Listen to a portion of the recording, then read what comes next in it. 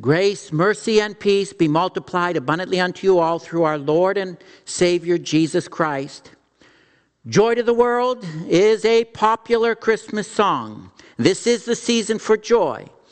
But a recent study last year found that 88% of people feel stressed and anxious during the holidays. What is the percentage this year? This is going to be a stressful season. Some of you are already experiencing it because you know it's not good to be alone. We were made to be together. And we all know this, so I'm not going to dwell on the circumstances that we find ourselves in this holiday season. But I am going to teach you how to deal with it. Paul wrote the letter to Philippians while alone in jail. And he teaches us it's not our circumstances that should be the greatest source of joy. It is our Lord. And I just want to point out that circumstances have changed in the past and they will change. And that is made clear by the Old Testament reading you heard from Isaiah 35.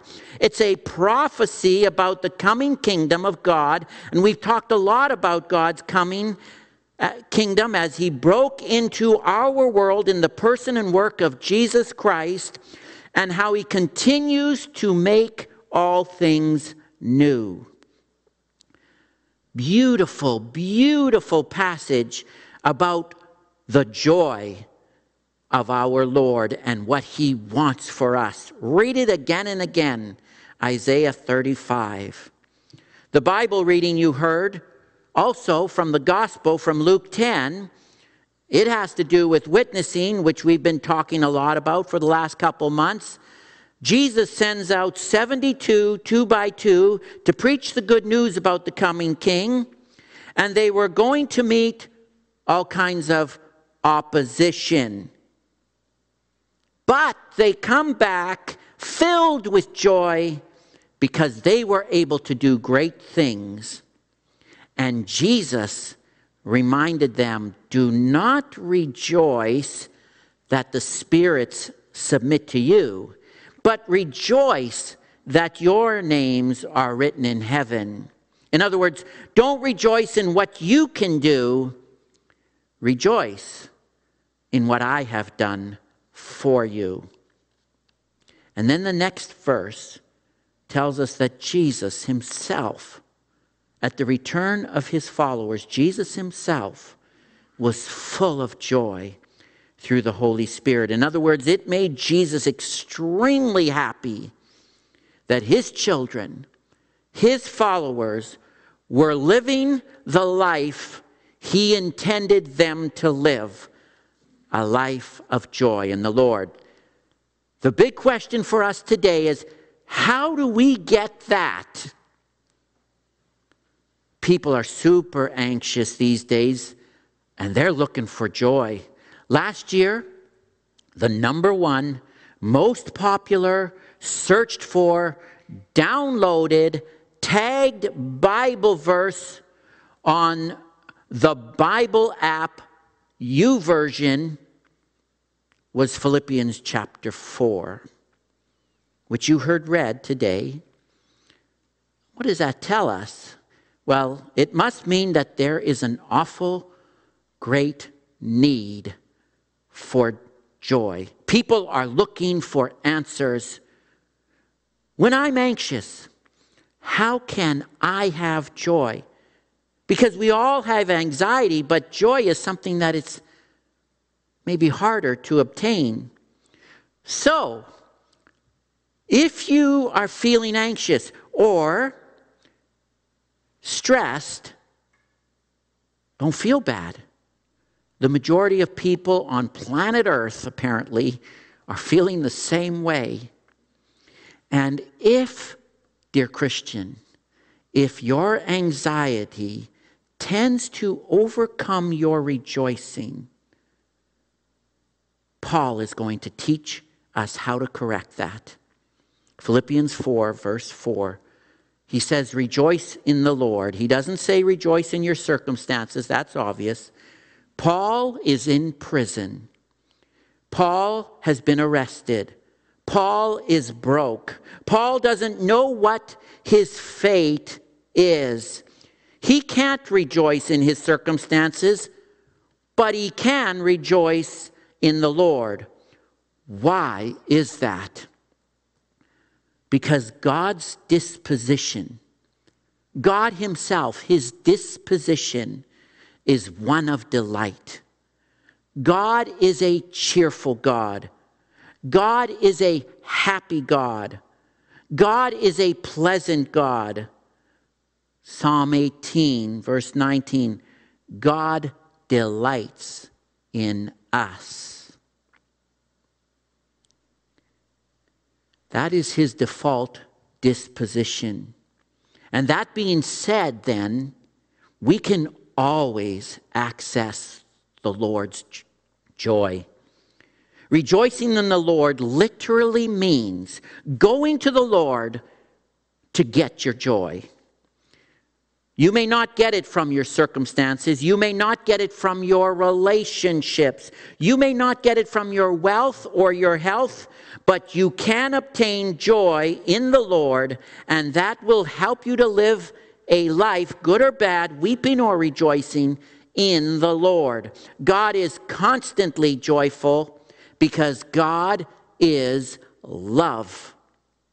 And there's an opportunity to access that joy, and we got to talk about it. Rejoice in the Lord. When? Always. There are certain days, seasons, or circumstances that we all want to say, oh my, this is such a big deal. This is bigger than my joy. But it's not bigger than the joy of the Lord.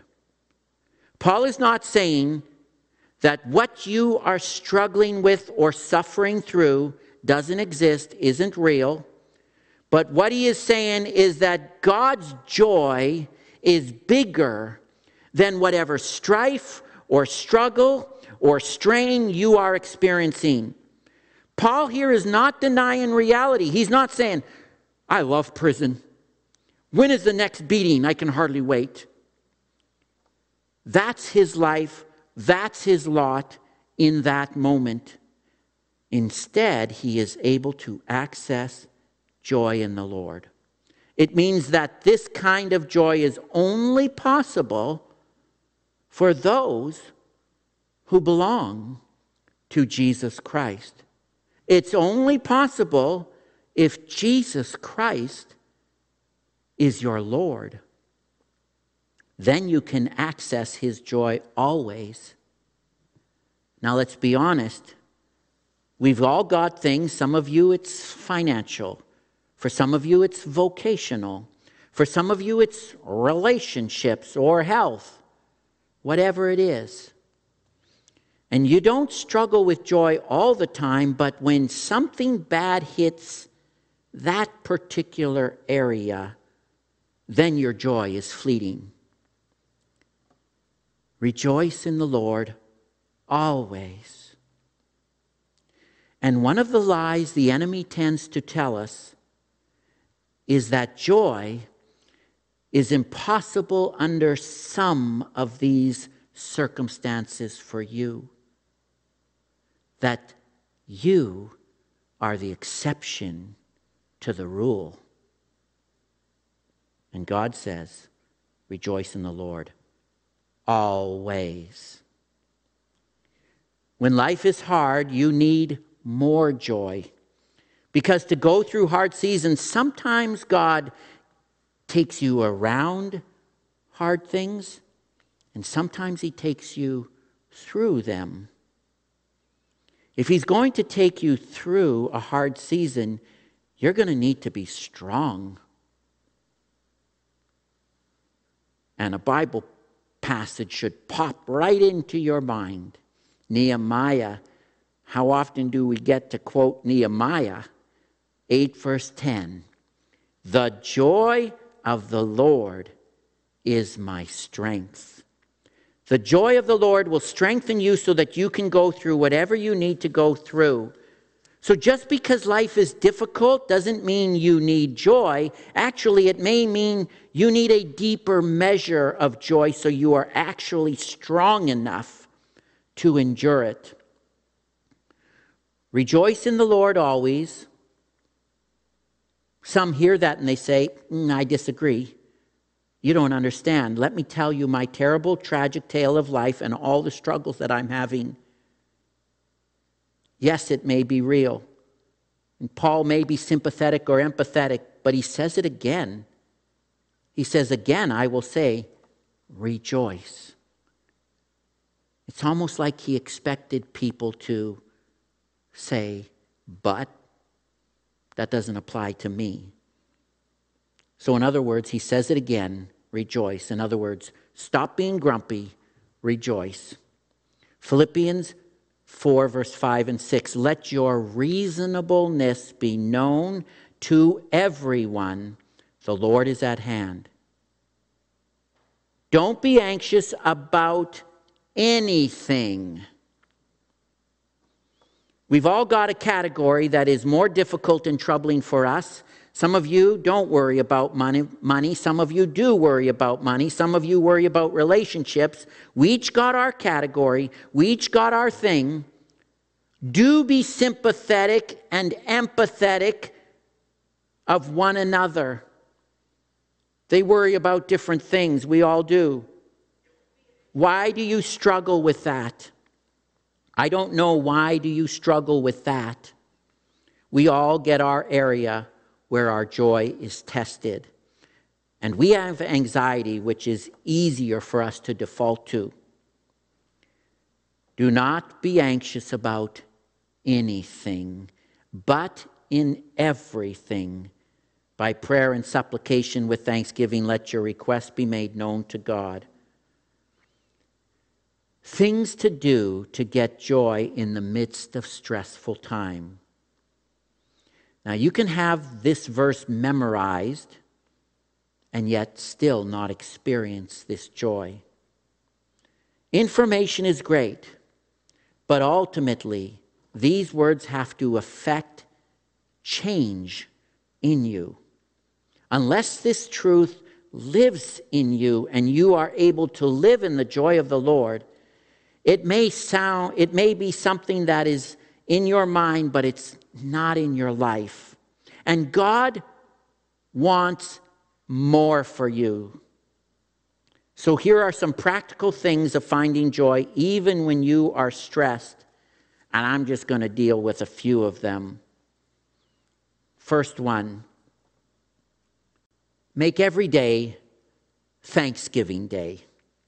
The nation pauses and we all pause and say thanks once a year. What are you thankful for? And let me say that for the Christian, this should be a discipline every day. Every day. It doesn't mean that everything is good, but it does mean that there is always some way or means to rejoice in the Lord and to have thankfulness. For those of you who are type A, those of you who are driven and really organized, neat, nicks, there's an increased opportunity for you to be stressed and anxiety. At least that's what the experts tell us. And you tend to bring stress upon yourself. And what tends to happen is you think, well, that as soon as I fix the problem that I'm in, as soon as I can fix it, or this happens, or this thing is resolved, or I get out of a bad season, then I will be happy. And it never happens. Instead, Paul is saying, right now, what can I be thankful for right now? And this is a way for us to reframe the circumstances that we're living in. There's always something to be thankful for. And for some of you, this is your natural disposition. But if you're like me, you have to remind yourself to make every day Thanksgiving Day. Number 2, make your will your rudder. When he says, let your reasonableness be known to everyone, what he's talking about is that reasonableness is a state of mind. Think of it this way. It's like a sailboat. Your emotions are like a sail. Your life is like the boat. Your mind and your will, that's the rudder. And what happens if the sail is filled with powerful winds and there is no rudder on the ship? Well, what happens? Eventually it veers off course. It capsizes, it crashes into the rocks, and it ends badly. People who are driven by their emotions are ultimately driven to destruction. And so your emotions, they're a powerful force indeed. And when you are experiencing some level of stress or anxiety or pressure or resistance or burden or crisis, your emotions are going up. They become stronger and more powerful like the wind. It makes it more important than ever to make your mind and your will your rudder. Whoa, this is how I'm feeling. How am I going to respond to this? Where is this going to take me? What am I going to do?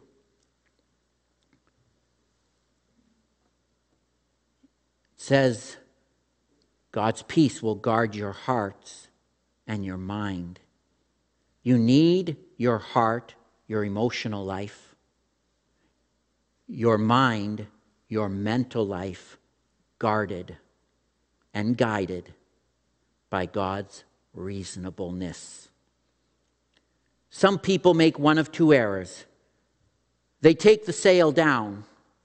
They say, I got emotional. I said some things that I shouldn't have said. I did something that I shouldn't have. I got off course, and I'm just going to take the sail down. I'm not going to care anymore. I'm just not going to be emotional anymore. You do that, that means you can't love. You can't rejoice. You can't be emotionally empathetic for someone or present for them. Other people are like, well, I want to be present, and I want to be passionate, and I want to live an exciting life. But they have no rudder. You need both. You need the passions of your emotions, and you need the direction of your will. That's letting your reasonableness known to everyone. And let me say this, sometimes we are unreasonable and we don't know it unless we're married. We need people who love the Lord to tell us whether or not we are being reasonable. True or false? Sometimes when we are emotional, we're not reasonable. Is this a rational response? Am I making good decisions? Am I processing wisely? That's what Paul means when he says, let your reasonableness be known to everyone. Make your will your rudder and invite other people to examine how you are thinking. The King James Bible said, as a man thinks in his heart, so is he. And the third thing, and this is so important, and may this motivate you. When you start to panic, stop to pray. Everything by prayer. Now, some of you will say, well, I don't have time to pray. I don't have time to stop. I don't have time to process that. I don't have time to think about that. I'm way too busy. I've got way too much going on. It's a crisis.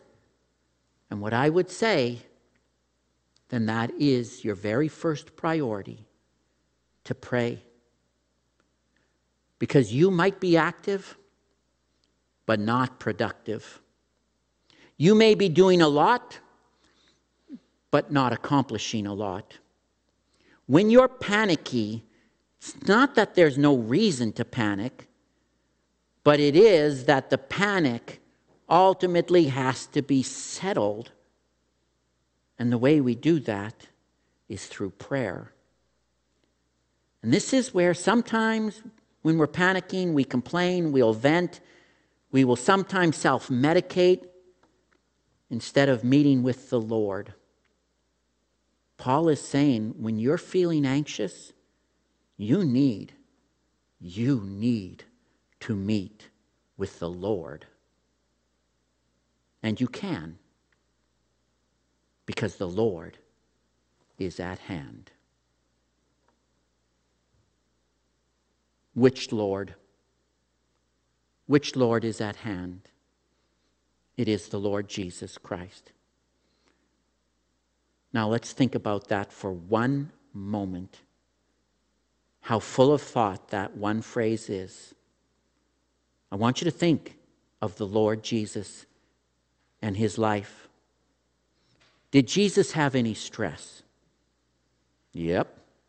Did Jesus ever sin? Nope. But Jesus did have stress. Therefore, having stress is not a sin. It's an opportunity to worship or worry. And you know the story. Jesus, during his adult ministry, there were people who hated him, conspiring to destroy him.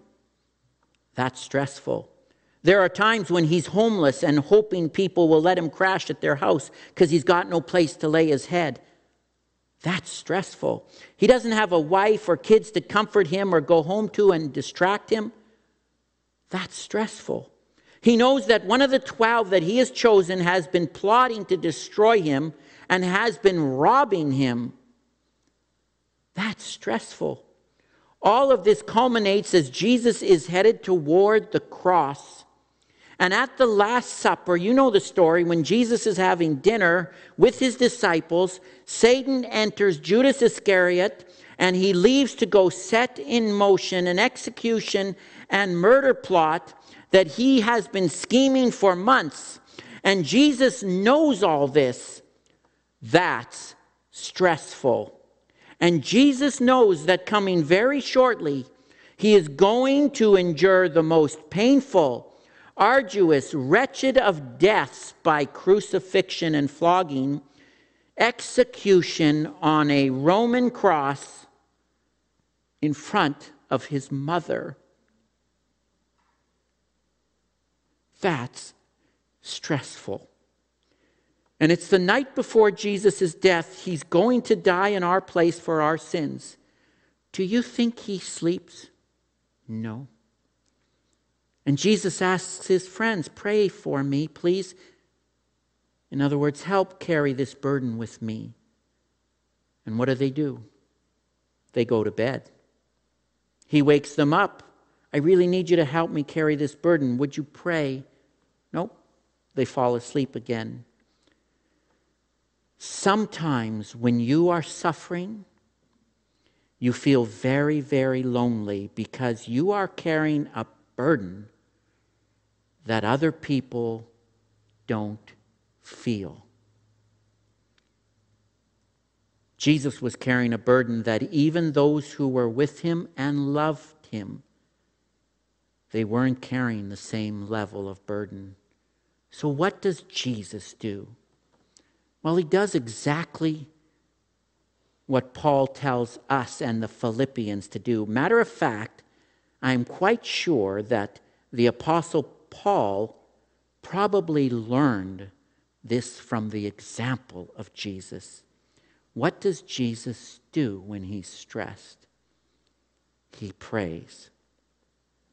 He prays. He's up all night in the garden called Gethsemane, and he's praying to his Father. And he articulates his stress. Father, if there be any way, let this cup pass from me. And that's the cup of God's wrath. He knows that if he goes to the cross, he will be taking your place and my place, that he will suffer and die in our place for our sins. He would endure the wrath of God for us. That's stressful. Knowing this, the Bible says that he was sweating drops of blood so he felt it. His body gave him all the signs of incredible stress. And ultimately, he realizes through prayer that the Father has a plan for him, and he comes to a settled, resolute conclusion that he's not going to go around it, he's going to go through it. Sometimes God will get you around your circumstances. Sometimes, if he doesn't, he gets you through it. And sometimes, if he doesn't get you through it, he will take you home in it, right? To live is Christ, to die is gain. And Jesus then declares, not my will, but yours will be done. He's not saying, here's what I demand. He's saying, I'll do what you command. And the Bible says in Hebrews 12, for the joy set before him, he endured the cross. That on the other side of the cross of Jesus, there was joy because the Father was glorified, the wrath of God was satisfied, and sinners like you and me were saved. There's always reason to rejoice. If Jesus, in the midst of stress like that, had joy set before him, enduring the wrath of God and going through it, then there's an opportunity for the children of God to follow in the example of Jesus. So when Paul says the Lord is at hand, which Lord? The Lord Jesus. And this is what is extraordinary about the Christian faith. We have a God who got off of his throne. He saw our anxiety and our stress, and he came down anyway to experience it fully. Hebrews 4, verse 15. Therefore, we do not have a high priest who is unable to sympathize with us, the Bible says. Jesus says, I know what it's like to have someone betray you and abandon you. I know what it's like to have someone steal from you. I know what it's like to have someone lie about you. I know what it's like to have someone press false charges against you. I know what it's like when your friends fail you. I know what it's like when you can't pay your bills. I know what it's like when you're homeless. I know what it's like when you lose a friend. I know what it's like when you are dying. I know what it's like to be alone. Jesus understands. Jesus gets it. And Jesus gets in it with you and goes through it with you. The Lord is at hand. I mean, that's amazing. This is the great opportunity of the Christian, and no one has this opportunity apart from Christ. So when you are unable to hold the hand of a friend or a loved one because of the present circumstances, remember, the Lord is at hand. Amen.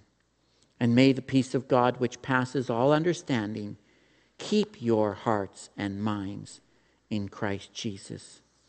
Amen.